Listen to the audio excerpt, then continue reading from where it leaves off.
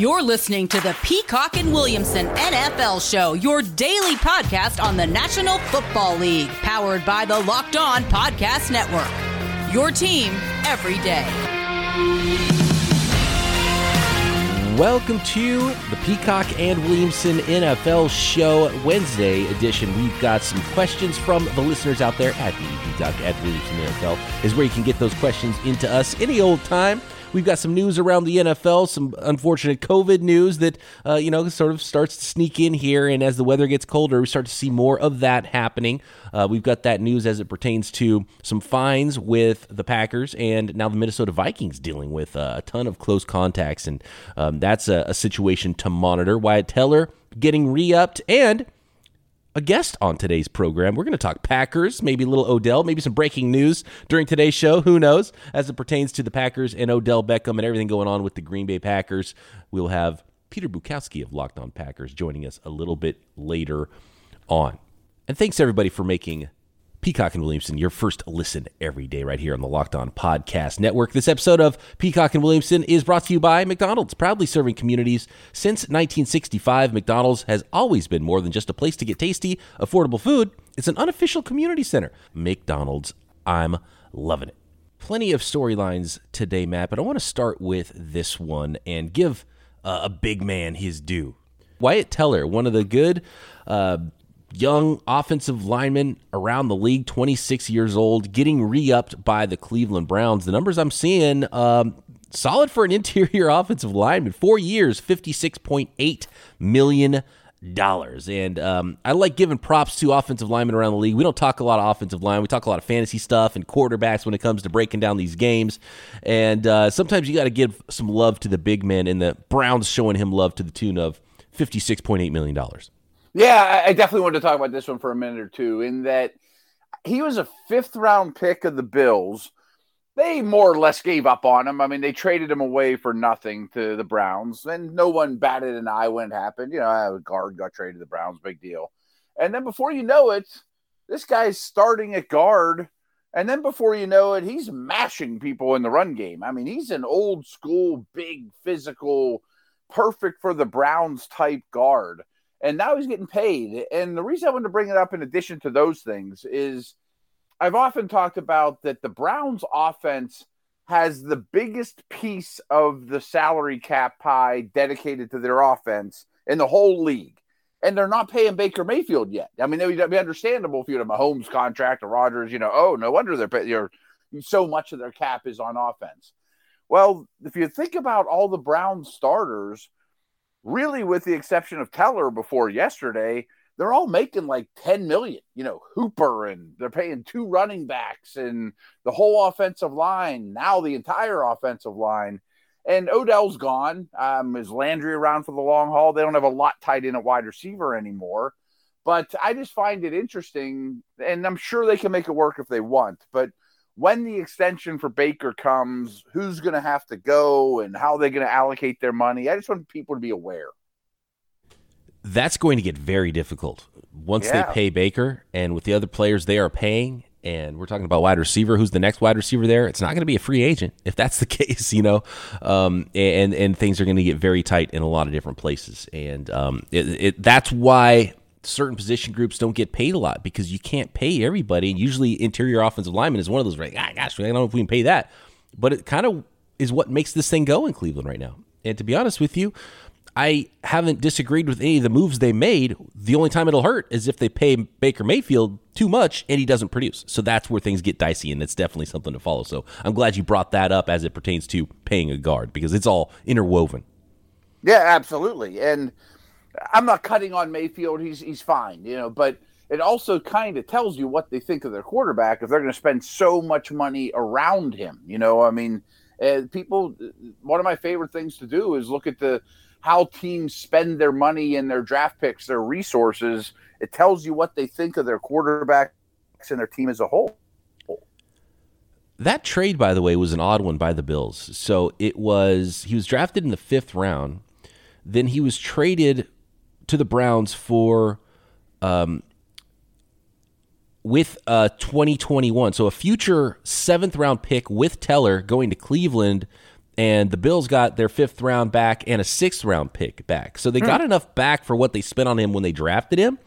And it just must have been a situation where they didn't see, obviously, how good he was going to be, and maybe thought, gosh, he's on the roster bubble. Let's just get that pick back that we spent on him. Even though we like him, we'll send him somewhere else, and we'll be able to give those roster spots away to other players. And maybe we didn't think he was going to earn a starting job, and we can get some picks back. But obviously, for what they gave up, it doesn't look like a bad trade for the Bills. But what Teller became, it turns out to look like a really bad deal for the Bills. Now that you mentioned that, do you remember probably 2 off seasons ago, and that's when Teller got traded? It was the year he got traded. The Bills went out in free agency and bought like 8 to 10 offensive linemen. There was just a flood of offensive linemen. None of them were huge names. Mitch Morse was the biggest name of them all. And I assumed they just looked at Teller and be like, we don't got a spot for you anymore. It was, that was 2019. He got traded right, I think it was during training camp. Let's see, what was the date on this? Yeah. August 29th, 2019. So it was, there was already, they knew what the roster crunch was going to be because you're getting into preseason games and stuff at that point.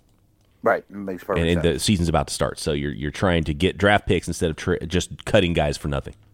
Right. Just give me whatever I can get for him because he's not going to make the team, but he's good and he can help you. So that's where the diminishing returns on adding too many players to one position group because you can't keep everybody, and the ones you just spent free agent dollars on are the ones you're probably going to hold on to because you're going to lose, salary cap dead money if you get rid of those guys. Right.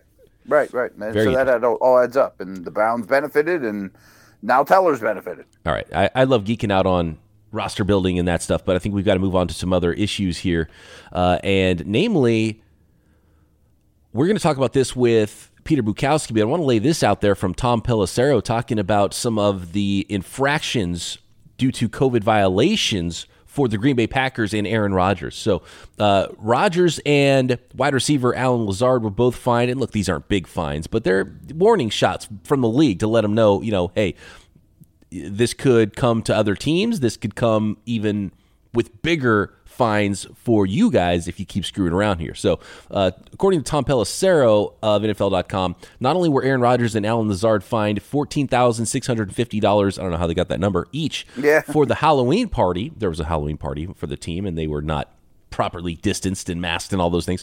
The party played into the team's $300,000 fine. So the Packers got fined $300K, drop in the bucket, and each Rodgers and Lazard got fined $14,000, more for Lazard than it is for Aaron Rodgers, right? It wasn't a team function, that Halloween party, but the team knew about it, didn't fine them or report the violations. So that's where the team went wrong there, even though it wasn't a team party necessarily.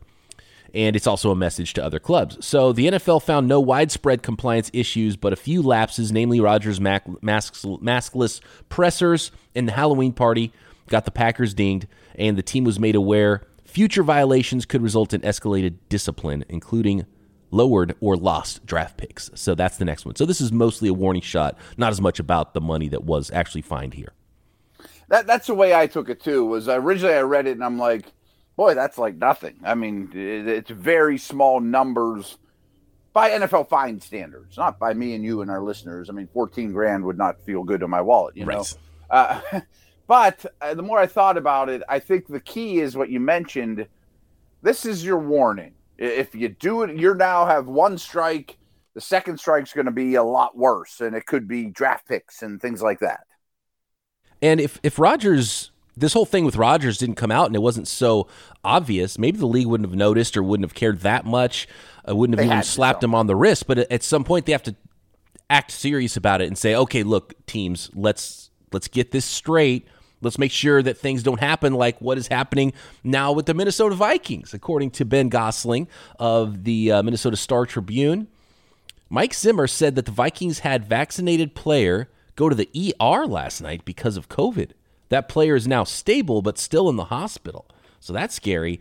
And Zimmer said 29 people are in close contact protocol now, including himself, due to that situation. So this is a scary. I mean, that's where you start canceling games when you get 29 people that are in COVID protocol and you can't even field a football team. So the Vikings are in a place right now where they got to nip this in the bud and make sure everyone's testing negative and everyone is, doing the right thing in the protocol, because obviously these teams are in close quarters, and we've seen when things do start to hit, it hits one position group because these guys are in the rooms together and in meeting rooms and things like that, and obviously you're in closer contact maybe than they even are with the rest of the football team. So this is worrisome because that means it's multiple rooms, and they didn't say what 29 people, but if it includes Zimmer, we're talking coaching, we're talking players at different positions. So it starts to get a little bit worrisome there for the Minnesota Vikings when you start talking about this widespread close contact with COVID.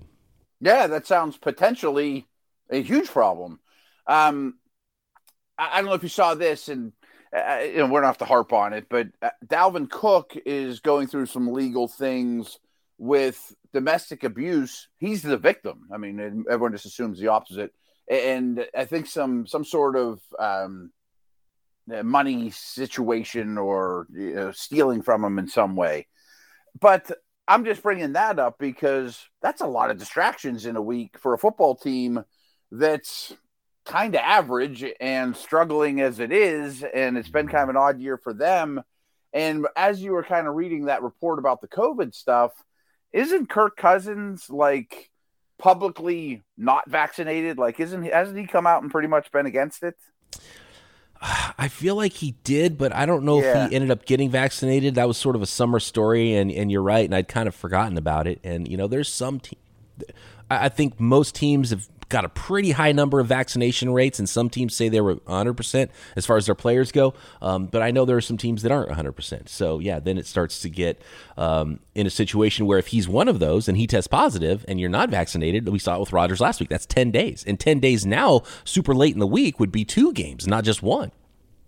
Absolutely, right. I mean, just made me think of the prominent players and the distraction and all the things this team's going through already. It's like, oh boy, injuries and COVID and all these things are adding up, and the Vikings can't afford it. Not that many teams could.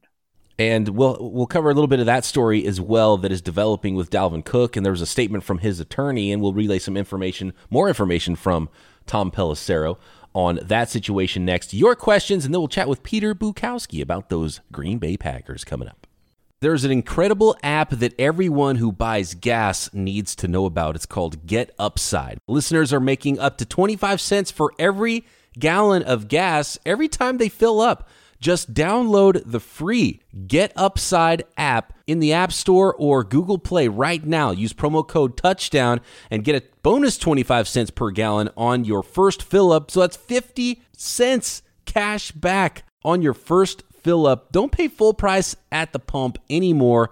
Get cash back using Get Upside. Just download the app for free and use promo code Touchdown to get up to 50 cents per gallon cash back on your first tank. Some people who drive a lot are making as much as $200 to $300 a month in cash back, and there's no catch. Get Upside has a deal with certain gas stations and grocery stores, and they get more business from those of you that use the Get Upside app, and you get cash back when you shop or get gas at those businesses. It's a win-win. You can cash out anytime to your bank account, PayPal, or an e-gift card. Super easy. Use promo code Touchdown to get that bonus of up to 50 cents per gallon cash back on your first tank. That's code Touchdown on the Get Upside app. I hate this Dalvin Cook situation because either way it's bad, and he's trying to maintain his innocence throughout this, or at least say that it was his ex-girlfriend, right? That she's alleging that Cook assaulted her. He's trying to argue that it was her fault all along. You got to reserve judgment on it and just let this one play out. But it's a bad situation, especially what we've seen with some other players so far this year and multiple players in the history of the NFL. This is the statement from Dalvin Cook's attorney. I'm not going to read the whole statement, but basically he says this all happened about last year, the evening of November 19th, 2020. U.S. Military Sergeant First Class Gracelyn Trimble broke into the home of Dalvin Cook and assaulted him and his 2 house guests. Sergeant Trimble and her attorneys are now attempting to extort him for millions of dollars. While Mr. Cook and Sergeant Trimble had a short-term relationship over several months, she became emotionally abusive, physically aggressive and confrontational and repeatedly attempted to provoke Mr. Cook. He goes on. So basically, that's his attorney, and they're talking about the unlawful conduct of Sergeant Trimble, who is the accuser of Dalvin Cook in this situation. There's photos of her. Her face is busted up, and I hate seeing those photos. Like, you got to take her allegations seriously, and then you've got to realize that Dalvin Cook has an opportunity to defend himself. So I don't know what to think. I don't know which side is correct in all of this. I just hate the whole situation, and it's ugly, and it's something that's going to hang over the head of Dalvin Cook and the Vikings for a while. Now they got this COVID situation, so definitely not good for, a 3-5 football team right now. Right, again, another distraction. That all sounds terrible. I mean, I didn't realize there was photos and all that stuff, too. But excuse me, I have to make a small joke here. I mean, Sergeant Trimble. I mean, she sounds like a WWE badass. Like, I would not mess with Sergeant Trimble. Right. And of course they're phrasing it that way on purpose, the attorneys of Dalvin Cook, right. And it's just like, yeah, okay. They don't even talk about her as her first name. It's Sergeant Trimble, and maybe to make her sound more, she sounds menacing, physically menacing. Right, exactly. Yeah. Trimble. Right. Those lawyers make a lot of money for a reason, man. Pretty smart. Yeah.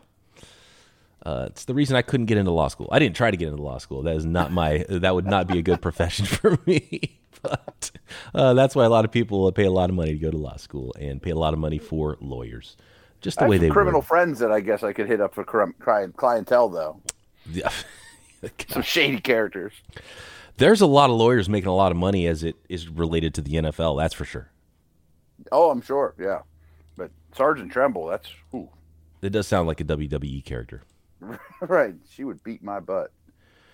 All right. Let's get to this Peacock and Williamson mailbag here. All right. Go Pats says, guys, old football today was known for its sound drops used throughout the show, Cup of Mud, etc.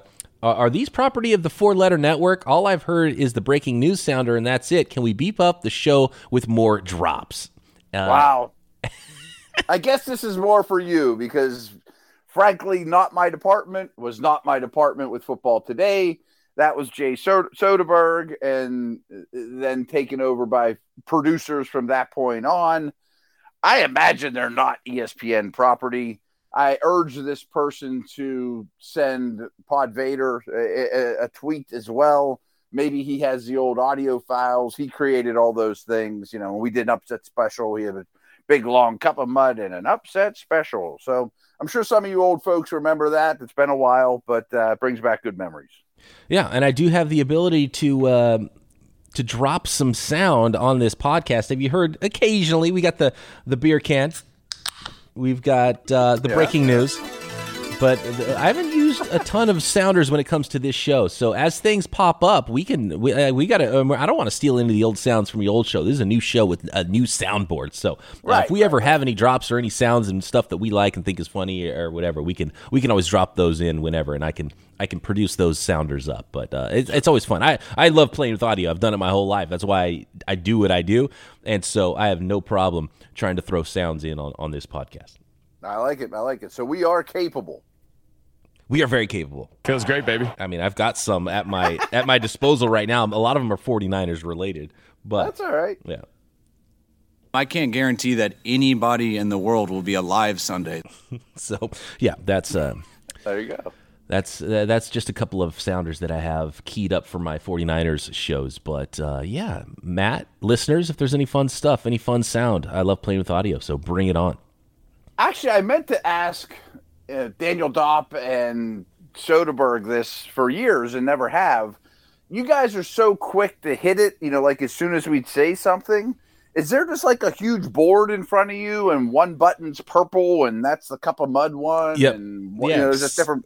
So I have a very small version of what a professional radio studio would have, and I used to produce radio shows at at some big stations, and so I have a small like home podcast version of that mixer, and it's got some sounder buttons, and so you can kind of filter through, and you've got the different colors of the different buttons, and you can pop them in there. And I don't have the library that you would have at that old network you used to do that podcast with, but I do have an opportunity to do pretty much whatever I need at this level. So yeah, Okay. as far as podcast setups go, we're pretty advanced over here, Matt.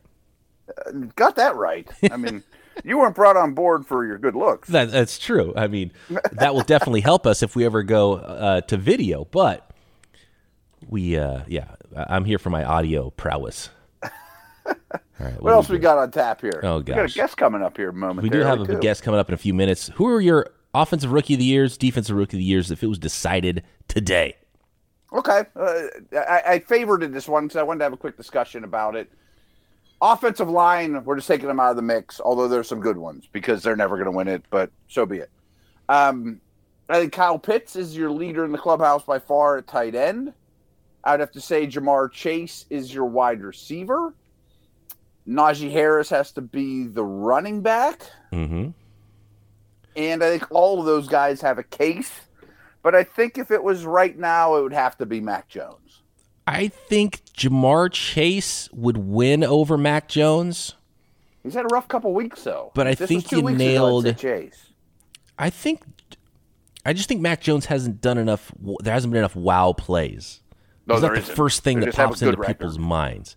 And I think Jamar Chase has done enough to be in the conversation of best receivers in the league.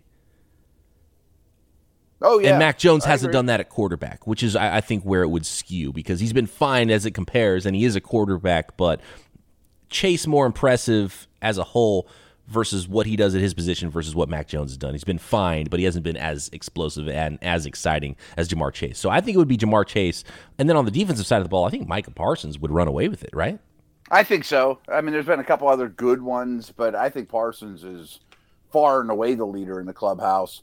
Real quick on the offensive side, I just want to throw Justin Fields out there. I think he's gaining some steam. Mm-hmm. I don't want to totally forget about Lawrence. If he puts 17 games together, we might look back and be like, that was a pretty darn good year.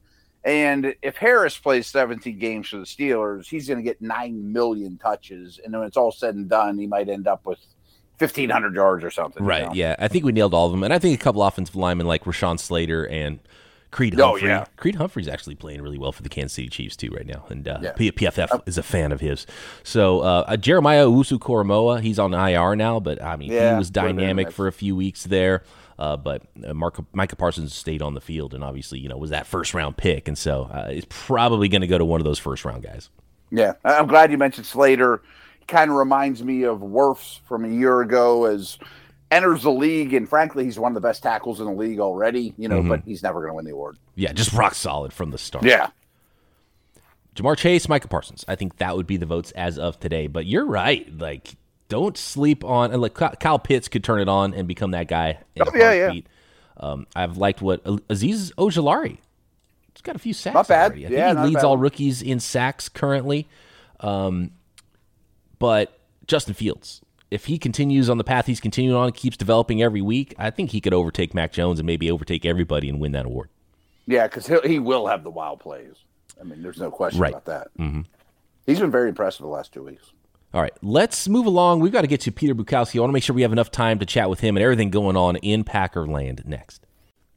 If you haven't tried Built Bars yet, I don't know what you're doing. You are missing out. They say it's a protein bar, but it does not taste like one. You have to try one of these amazing bars for yourself to believe it. Most protein bars can be chalky, waxy, just plain hard to choke down.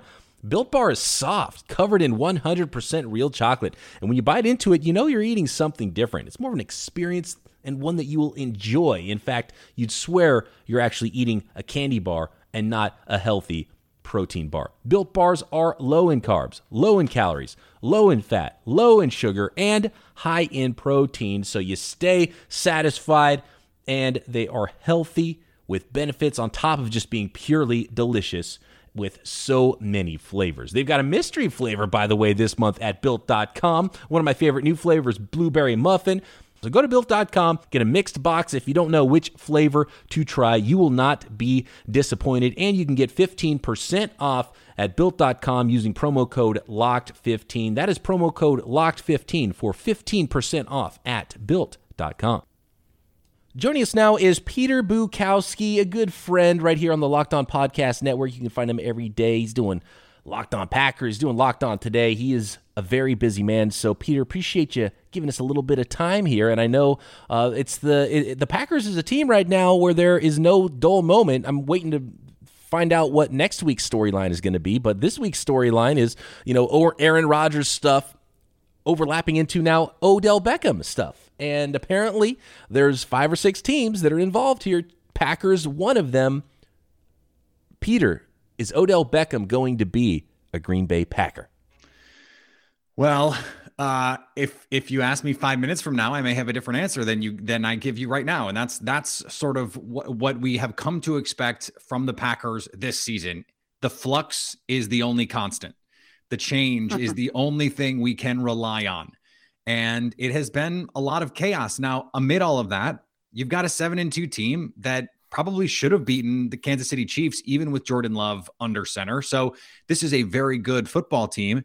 The question with Odell Beckham is the same for the Packers as it is for Kansas City, as it is for New Orleans. Is your player and locker room culture strong enough to bring in a personality like Odell? And I still think physically he is someone who can help you win football games offensively. Someone who's on-field football skills would match up with what Green Bay could use. He has not been an impact number 1 receiver, in 5 years?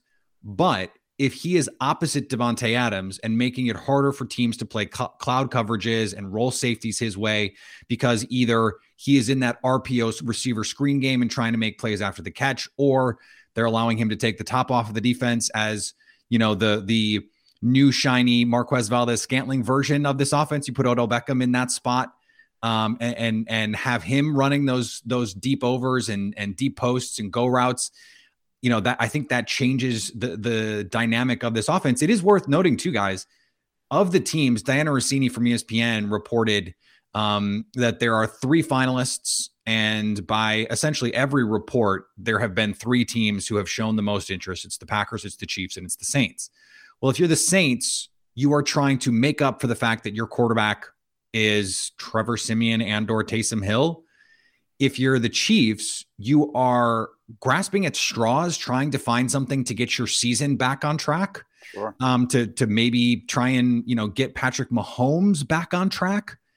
If you're the Packers, you're trying to take a roster that was already Super Bowl quality and elevate it to potentially favorite status. I mean, I think that would probably happen if they got Odell Beckham. Whether that's fair or not, I just think the betting markets would go, oh, okay, this is how this is going to work. They were already 2nd or 3rd, depending on where you looked. It's Tampa, it's the Rams, and it's the Packers. The betting markets have not been as bullish on the Cardinals really all season. So I think that would be a reasonable assumption to make, that they would at least get in that conversation with those top teams. So I think from that standpoint, it makes a lot of sense for the Packers. Will it happen? We'll see. As of this recording, they're the only team that has reportedly made an offer to Odell Beckham, albeit for the vet minimum. So it sounds like, quickly, just to paraphrase, if it was up to you, league minimum, maybe a little more, you would put your stamp of approval on it. Yeah, I would. And they have the most money of those top 3 teams that I mentioned on the cap. You have to in this circumstance, with maybe the last time you're going to have Aaron Rodgers, the last time you're going to make a Super Bowl run with Aaron Rodgers, push the chips in and hope that OBJ is going to ball out for 6, 8, 10 weeks, or however many more weeks the Packers are playing, and that you can give yourself a chance to win the Super Bowl and figure it out later, because you're not giving him a long-term deal. It's the minimum or a little bit more. And, the offset language, if someone was going to pay him more than the offset, they would have claimed him. So it's not like he's going to get a bunch of money. The options here are go win a Super Bowl in Green Bay, try and revamp and recoup some of your value with Kansas City, or go be the number 1 receiver for an offense that probably still isn't going to be very good in your hometown. I mean, that there's some allure there. Sure. And being the number 1 guy probably has some allure too. But yeah, if I'm Green Bay, I'm making this move, and it sounds like Green Bay wants to make it. And for the type of player that maybe Odell could be, even though he hasn't been necessarily that for a while now, maybe even a nice welcome distraction for the Packers with what's going on with Aaron Rodgers and now some fines because of COVID protocol that was broken by the team, and appearance number 2 apparently on the Pat McAfee show, and the appearance number 1 didn't go well. I'm sure the Packers don't want him going back on that show. Where are we at with Aaron Rodgers? What is the overall vibe with him? Are fans sort of jumping off ship with everything that's going on in the offseason and now this stuff, and now being unavailable in a really important game for seeding? I mean, that could have been the difference in a playoff bye and not for the Packers. It could have, and it is a game that after you watched it, you go, if Aaron Rodgers plays in that game, the Packers win by 2 touchdowns. I mean, that was how bad the Chiefs have played, and that was how good the Packers defense looked. So you're right. Luckily, it's an AFC opponent. Aaron Rodgers is not. He did not make a lot of friends in Green Bay with the way that he handled his offseason. There were plenty of people, on Twitter and talk radio and out there in Cheesehead Nation who were like, look, if he doesn't want to be here, if he's not going to be all in, then we're ready for Jordan Love. Now, maybe Sunday is a little bit of be careful what you wish for. But at the same time, I think a similar thing has happened with the COVID protocols and the vaccination status and all that stuff. And some of it is going to be a confirmation of priors, and sports is the ultimate Rorschach test in that way. We always see what we want to see. But, this is a guy who a couple weeks ago, he's throwing I own yous on, the Bears fans, and there is nothing that is going to endear you faster. I mean, I saw it from people on Twitter, like, I was out on this guy, and the I own you is I'm all the way back in. I know I was mad at him, but like, I'm back. Let's go.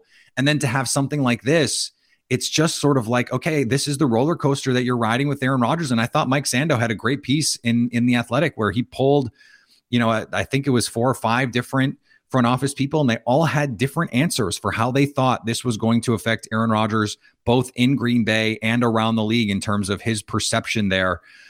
So I don't know that anyone, if anyone tells you they know what this means for Rodgers long-term, they are lying. Peter, my quick take on Jordan Love, and I just wanted to see if you agree with me. First off, I agree. I mean, with Rodgers, or frankly, with average quarterback play, they win that game and probably win it big. With Rodgers, they might blow him out. I wasn't the biggest Love fan in the world coming out, but I also think people are being way too hard on him. I mean, Steve Spagnuolo is a really difficult coordinator to deal with in that building, which is a really difficult place to play. Blitz, pass rush, all those things were out of his hands. And of course, Rodgers would have handled them better. But I do think he got more comfortable as the game went on, a little better later in the game than he did at the beginning. Still, his ball placement and accuracy is my number one concern, though. Yeah, I think that's totally fair. And he said after the game, I didn't play well enough. Matt LaFleur took a lot of the responsibility post game, and even after rewatching it, he said, "Look, we didn't have a good plan for their zero pressure, and they brought pressure 51% of dropbacks. I mean, if Aaron Rodgers is in the game, you're just not doing that because you trust him to dice you up, to know where your hots are, to get in and out of the right plays pre-snap." What I think, you heard from Coach LaFleur, he said, what I really liked about Jordan Love was he never got rattled. He didn't press. It didn't speed his tempo up. He didn't get happy feet in the pocket because of the pressure. He just kept playing. And we saw the touchdown drive at the end. Trent Dilfer echoed that. He was like, look, what is he supposed to do? There was a great piece JT O'Sullivan did on YouTube and broke it all down, all the the big plays and the sacks and the pressures, and was just like, there are a lot of times when they have the right protection calls and the offensive line is just blowing these, and guys are running free. He had by Packers wire count 14 unblocked pressures, and that's just like you have no chance as a quarterback if on 14 dropbacks you've got a free rusher, and some protections. They're asking the quarterback, you've got to handle the free rusher. We know we can't block this many, but there were times when they could have blocked it up and didn't. So I think I would like to see Jordan Love, in another opportunity this year. That would be awesome before the Packers have to make a decision. I'm sure the Packers would like that.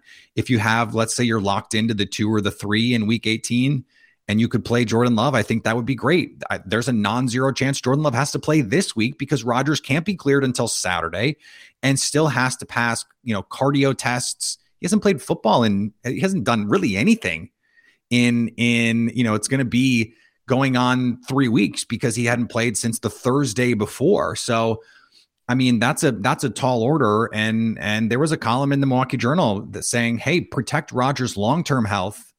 You don't want him out there huffing and puffing. And, Jason Tatum needs an inhaler to finish games after he gets COVID for the Celtics. Like, don't do this. Put Jordan Love out there. It's not a terrible idea, in my opinion. Assuming Aaron Rodgers is playing and everything's going well there, whether or not Odell Beckham is a Packer or not, I still have questions about the Packers defense. Are they going to get some reinforcements with some injured players, and how does that outlook the rest of the year? Because I think that's really key to the Packers getting as far as possible and getting past that NFC Championship game. Yeah, no doubt. The fact that they have gotten to where they have without Za'Darius Smith, I think, is pretty remarkable. That they've done it without Jair Alexander, who's one of the 3 best corners in the league, without their best pass rusher. Kenny Clark has been in and out of the lineup. Eric Stokes did not start week 1. He gets in the lineup and then he misses this Chiefs game. I don't know that it would have made a big difference in the Chiefs game because Kevin King played really well. He is often the object of scorn for Packers fans, but he has played well when healthy this season. Rasul Douglas has come in and played really well, and it's the linebackers that are really the difference this year. Devondre Campbell is playing at a Pro Bowl level. He's been really good. Chris Barnes is playing really well, or at least played really well against the Chiefs. They're playing fast. And I think, Joe Barry was not a popular hire when he was made. I think every Packer fan wanted Jim Leonard, the Wisconsin defensive coordinator. He was Matt LaFleur's top choice. And Leonard ultimately decided to stay at the University of Wisconsin. Joe Barry was seen as the afterthought, the consolation non-prize, because he wasn't even really prized by his own his own head coach. Sean McVay could have elevated Joe Barry to be the DC. He didn't. Brandon Staley could have taken Joe Barry with him to the Chargers to be his DC. He didn't. And yet, this team has not given up big plays all season. They've been in the top 5 all year in not allowing big plays. The red zone defense had been a problem, but over the last month, they're playing much better, much more sound. And they should get Za'Darius Smith back this season. He is back in Green Bay after some sort of back procedure. He is back with the team. Jair Alexander, the expectation is he can be back this season. And if you get those guys back, I mean, they're already in the upper half by DVOA. You look at the raw numbers, yardage, their top 10 yardage defense, a top 10 scoring defense. I think they're 14th in EPA and 12th in dropback EPA. So this is a defense trending in the right direction, and Sunday was their best performance. That is Peter Bukowski. Find him on Twitter at Peter_Bukowski. Never a dull moment with these 2021 Packers. And I think we're going to have some fun talking about this team all the way through January. And, hopefully, Peter, as a prize for you, you get to talk about him in February as well. Thanks for jumping on with us. That'd be great. Thanks, guys. Check out Peter at Locked On Packers every day, as well as Locked On Today right here on the network. Thanks for making Peacock and Williamson your first listen. Be back tomorrow. Let's start breaking down Week 10.